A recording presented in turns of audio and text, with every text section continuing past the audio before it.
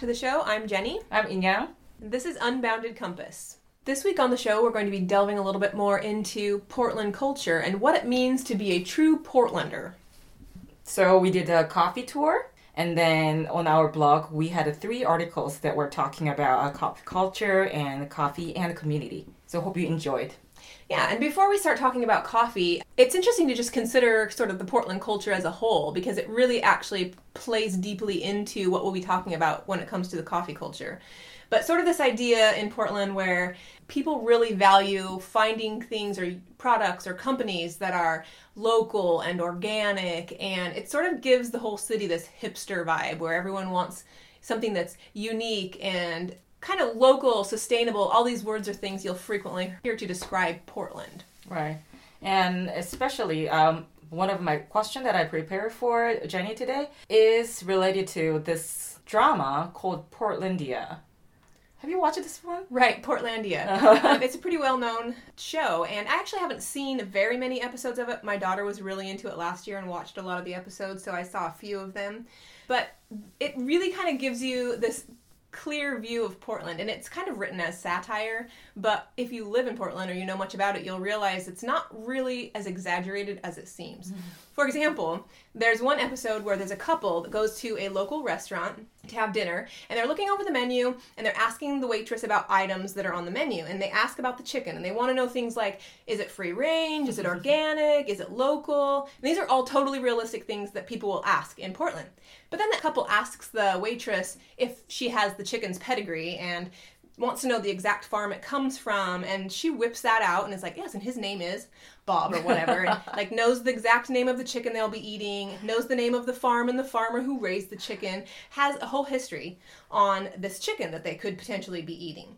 And so they're thinking about it, and they say, well, that's good, but we want to actually go meet the farmer just to really ensure that he was being treated ethically and raised, the way we feel he should have been in order for us to feel ethically responsible eating this chicken. So they actually say, could you hold our table? And the waitress, oh yeah, sure, I'll hold your table. So they leave and they go visit this farm, and this farm is run by this sort of hippie cult leader, and all these women work there, and they get sucked into this weird farm scenario, and that takes a while and takes a divergent path. And then eventually they come back to the restaurant and are satisfied with the origin of the chicken. And then they're like, you know what? We're not really in the mood for chicken. Oh my Can you tell us about the salmon? And the whole scenario starts over again. At least it implies that it does, and then it cuts to the next scene. So even though there's a lot of exaggeration in this, nobody really goes... I mean, some people probably have visited farms, but it's not quite that extreme while they're there at the restaurant. But this idea where people who live here, they really care about where their food comes from. Sure. They want to know if it's ethically grown, if it's organic, where they're sourcing this stuff. And that kind of filters into all the products that they purchase and use in their lives. And it definitely kind of applies to the coffee culture, which we saw a little bit more about while we were on our coffee tour and while we were talking to Marty, who was a local roaster. Yeah, totally plays into the truth. Mm. Because I assume that that's totally exaggeration. I mean, I could see how it is really related to a lot of vibes that's going on in Portland too. But then, the one that you mentioned, how they really track down to this chicken was just incredible. I think I remember watching that part too. And we saw that on our tour. One coffee shop we went to actually talked about the farmer by name. I think his name was Victor. Right. And how they communicate with Victor at his farm in, I forget which country he was in, Guatemala or something. But they actually brought him in for a grand opening of one of their sites. Yeah. And he was there to meet the customers and talk to them about the process that brought the beans from the farm to their coffee cup. So it happens. It's not unrealistic. It's not a huge exaggeration. Do you think that kind of things happen because it's in Portland? Or do you think it's like spread out their entire United States?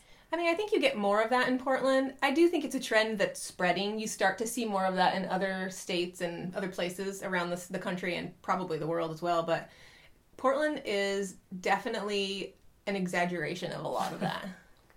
Okay. All right. On our blog, there were 3 articles, and then we talked about coffee. Yes. And there were some interesting part that I wanted to ask you. I mean, we talked about Portlandia. That was one of the questions that I had. But the other one was, so you mentioned that you started drinking coffee 7 years ago? Yeah, about that. Yeah, I think I started drinking coffee almost 20 years ago. At least 15 years ago. I don't know. When you were a teenager, probably? Yeah. The first time I tasted coffee I think I was in high school, maybe even earlier. I'm not sure, but it was just canned coffee. But how did you start drinking coffee then? Well, I grew up, I think we've mentioned this before, in a fairly religious household, and so coffee was a no-no, and I didn't drink coffee growing up or even until after I was married. Instead, I got my caffeine from...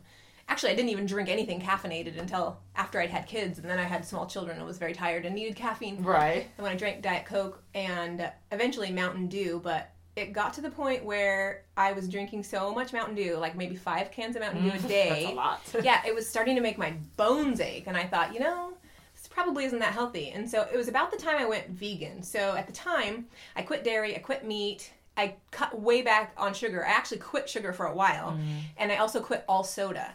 And I think I lasted maybe 2 months before I was like, okay, caffeine is good, and I need caffeine. So I started just, every once in a while, I would get a coffee, and, once a week, twice a week. Now I'm up to like twice a day, usually. Occasionally I'll have more than that, but I rarely have less than 2 cups of coffee a day. And at first it was definitely a lot more cream and sugar and all the stuff because I think you have to acquire a taste. Oh, yeah. Plus, it was probably pretty cheap, gross coffee. But now I definitely don't put all the syrupy sugariness in it most of the time. Your caffeine intake capacity tolerance is way higher than mine. Like when we did the coffee tour, I was literally shaking after 3 coffee shots, but you were fine. No, and that's because I probably do have 3 coffees fairly often now. Okay. Then next question is, do you think people have more time to enjoy coffee in Northwest? I don't think it's really about them having more time. I really think that it's a necessity to drink coffee in Portland in the Pacific Northwest because the weather, yeah. I mean, we have 9 months of rain every year, and it doesn't rain every day, but at least 100 of those days have measurable rain, and it's cloudy nearly half the year. Right. So, I mean, that's a lot of gray and a lot of lack of sun. I remember right after we moved here, it was probably the first summer we were here, and my daughter was graduating from preschool, and they were throwing a party at a park. And as I was driving up there, I passed a couple of gas stations, and they all had signs up that said things like, "Here comes the sun." And it was a sunny day, and I was like, oh yeah, it's sunny, this is great. And it was June 12th, keep in mind, and the radio said, "Oh, everyone's enjoying the sun. This is our 11th day of sun all year." And it was already June 12th, so, I mean, it's very, very cloudy here, and a lot of people have issues with that because of the lack of vitamin D. Oh, yeah. I mean, there are so many people here who buy the SAD machines, the seasonal affective disorder machines, so that they can get vitamin D. And I had a problem with it when we first moved here. I actually thought I was getting arthritis, but it turns out I just had a vitamin D deficiency because I wasn't getting enough sunlight. So, I mean, those kinds of things coupled with just lack of energy, and there are some other physiological things that happen to you when you don't get enough sun. Right. So I think you just really need caffeine here. I think I was getting depressed when I moved here first time. It was winter. It was December. I was expecting snow. Clearly, I didn't do enough research about this area. And rain instead. Yeah. Constant rain. Every day was just literally raining all day and then gray sky for, I don't know, as far as I can remember, it was like months and months. Yeah. Depression rates are higher here. That's what I heard. It's just something about that weather. It made me so... I want to sleep longer. I don't want to do anything. I don't want to go out. I didn't have any friends, and I didn't have anyone to talk to. And you were like, why did I move here? Yeah, why am I here? Definitely the weather didn't help. Generally, every April, I look for houses in warmer locations because by April, it starts raining in, October, November, like really raining. And by April, I've had it, and I'm like, I can't do it anymore. But then summer arrives, and summer is the most beautiful really thing gorgeous, here. Yeah. You're just like, oh yes, this is why I do it. And you forget until it starts raining again. Right. Summer is definitely better here. In Korea, it's really muggy, humid, and it's hot there. But here, when I moved here, I was like, oh, this summer, I can accept this. It's perfect. Perfect. So good. You're hardly ever hot, but it's just mild and sunny. Everything's beautiful and green. Yeah, summers are great. Yeah. Okay, and then we did the tour. The tour name was... Third Wave Coffee Tour, was it? Right, Third Wave Coffee Tour. I had never actually heard the term Third Wave Coffee, but I looked it up after I had scheduled this tour for us. And this kind of plays right into that Portland mentality where the third wave of coffee kind of started in the 90s where people started caring more about the actual quality of the coffee and wanting coffee to be like this artisanal thing where they craft it, you know, with specific ideas or end results in mind, rather than coffee of the olden days where it was like, make it hot and make it strong and get me through my day. Dark. So we went on this coffee tour. Was there any part that you liked the most in particular? I really liked that we got to go to a lot of places I had never been to. I hadn't actually been to any of the places we went to on the tour, so it was fun to try new places. Right. But the tour guide was really good because she took time to explain the history of each of the places that we went to and kind of talk about what was their specialty, you know, what you should look for as the highlight of each place. And as we walked, because it was a walking tour, as we walked around Portland, she also pointed out historical things about Portland itself. So, I mean, I loved that. I thought that was really fun. And it just gave me more information about the coffee industry in general, I mean, as a whole, and how much goes into it, which really made me appreciate the whole craft of coffee making more than I had before. They have like 3 different kinds of tours that apparently... I think she has 4. I mean, they're all coffee tours, but each has a different focus. The one we went on was the coffee and donut tour, so we got treats along the way. I know there's one that I really want to try where you actually sit in this sort of bicycle wagon thing, you know, pedal around. They do it. I've seen them, the beer cart. Beer cart, Well, apparently they do it for coffee too, and you bike around on this like joint cart thing, which looks really fun. And they have some that go into the roasteries and actually see how that works. We didn't actually go to one like that. So each of them have a slightly different focus. So you could go to all 4 of them if you wanted, but... Might be interesting. Yeah. When we met Laura, the tour guide and owner from Third Wave Coffee Tour, and my friend, well-known coffee roaster Marty, they both mentioned communities and organizations helping the farmers. Right. And, so she mentioned it, the tour guide mentioned it a little bit too, and we kind of talked about it at a few of the locations, but we really got an in-depth explanation when we were talking with Marty. I mean, he had so much to say. He clearly has learned the industry inside and out, and it was interesting because he had a perspective on just about every step of the process. But he kind of clarified this whole relationship between the roasters, the coffee shops, and the farmers that are actually growing the beans in the various tropical countries, you know, Guatemala and Peru and Costa Rica. All of those places that are growing the coffee beans. And he said what they've been trying to do, sort of part of this third wave coffee movement, is to create a closer relationship between the roasters and the growers, because previously there'd been like this middleman where they kind of all sold their coffee to the middleman distributed it to roasters, and you didn't really know what you were getting as much, I think. And they've cut that middleman out, so they're creating a closer relationship with some of those farmers, and there's more communication, so they can be more specific about, here's what we want in the coffee, and they can tweak it, and they can make it more, you know, more specific to the desires and needs of the public. But also what that's doing is it's actually showing people that these coffee growers have been doing this job for substantially less money than they should be, and that they're not really living on the kind of lifestyle that is fair, considering what they're giving to the public. So it's helping them get a better sustainable income for what they're doing. And it's also created these organizations that have sort of popped up. A couple he mentioned were Bikes to Rwanda or Coffee Kids, and like Bikes to Rwanda, for example, donates bikes to some of these coffee growers because they have to hike up these mountains and get the coffee berries or whatever, so it gives them some transportation to ease their burden a little bit. But yeah, I thought that was interesting how by helping the farmers, we're kind of helping everybody, right? I mean, it's creating a better coffee bean, which creates better coffee, and it gives us more variety and a little more control over the process. And also, Marty told us that even for the same lot, sometimes the coffee bean taste can be different by the weather or the water or whatever that they're doing. Or even just how long they sit between when they're picked and when they're processed. It's like even a matter of days can change the way it tastes. It was interesting to realize how every tiny little step has such a big impact on the end result. So by helping those farmers and then providing them better way to transport the coffee or raise the coffee beans can bring better quality of coffees in front of us, right? Right. And this whole idea of having single source coffee. Mm-hmm. So you're not kind of just masking the flavor by dumping a bunch of different coffee Right, from mixing various them, places and then just roasting it longer to roast out the imperfections. Right. That was something I hadn't really heard of before. I didn't realize that the dark roast coffee is just roasted longer and it burns out more imperfections, but it also kind of burns out more of the flavor, right? Mm-hmm. Oh, yeah. I was definitely. unaware of. So getting those sort of medium roasts brings out the different unique flavors that the coffee beans come with. Mm-hmm. That was really interesting to learn. I think that's the part that Marty does the best because his coffee is so smooth. He does try to roast the beans, medium roast, so that, people can feel better aroma and also better taste.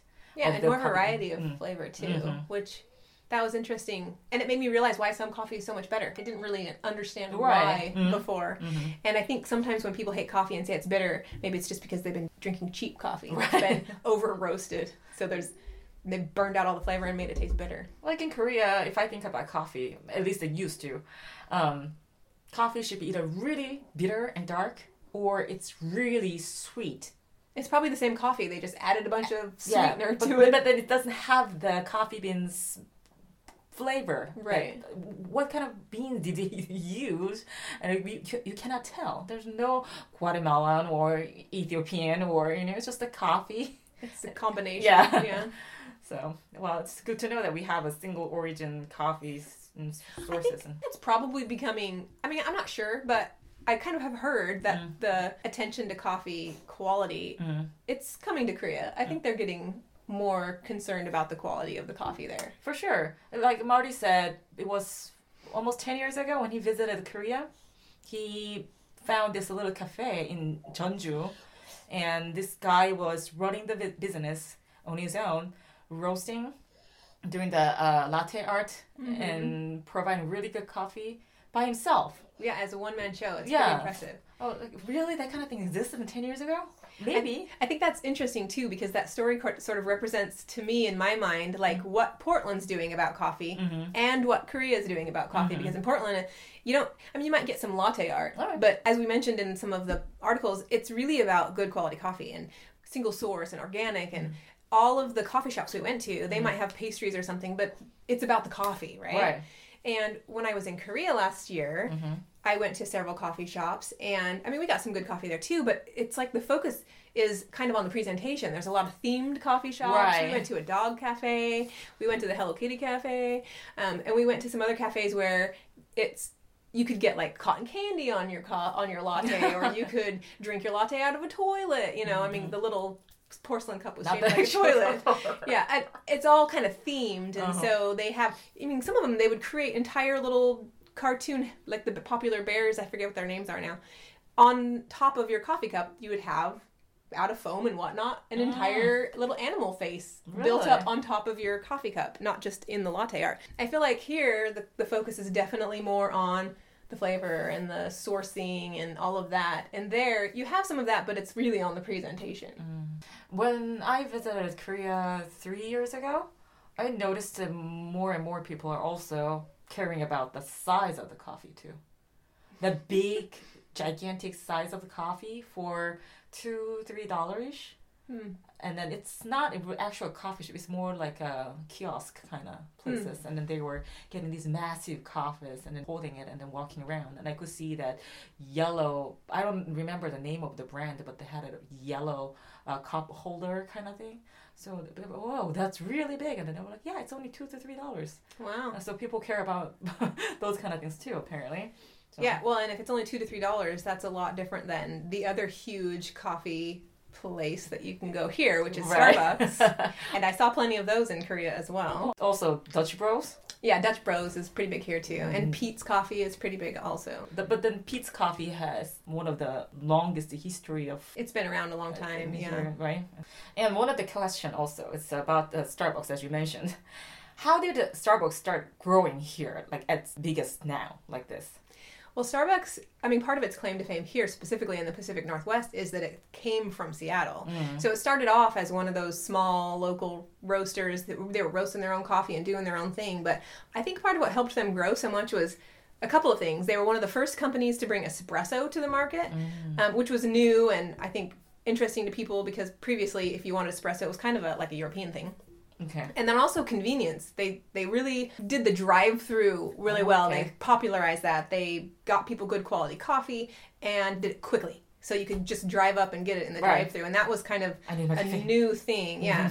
And then just the fact that they really sold their brand. I mean, they spread it. They tried to spread it everywhere, but they kept it really consistent so people would recognize it and they would be familiar with it. Like, they knew what they were getting. And I think all of that helped it become really popular here. I mean, it helped that we were in the Pacific Northwest where everybody likes their coffee anyway. So that helped it spread, and it's everywhere now. Oh, it is. Like, I remember back in 2005 or 6-ish, it started becoming really huge deal for, especially among a lot of women who are called doenjangnya.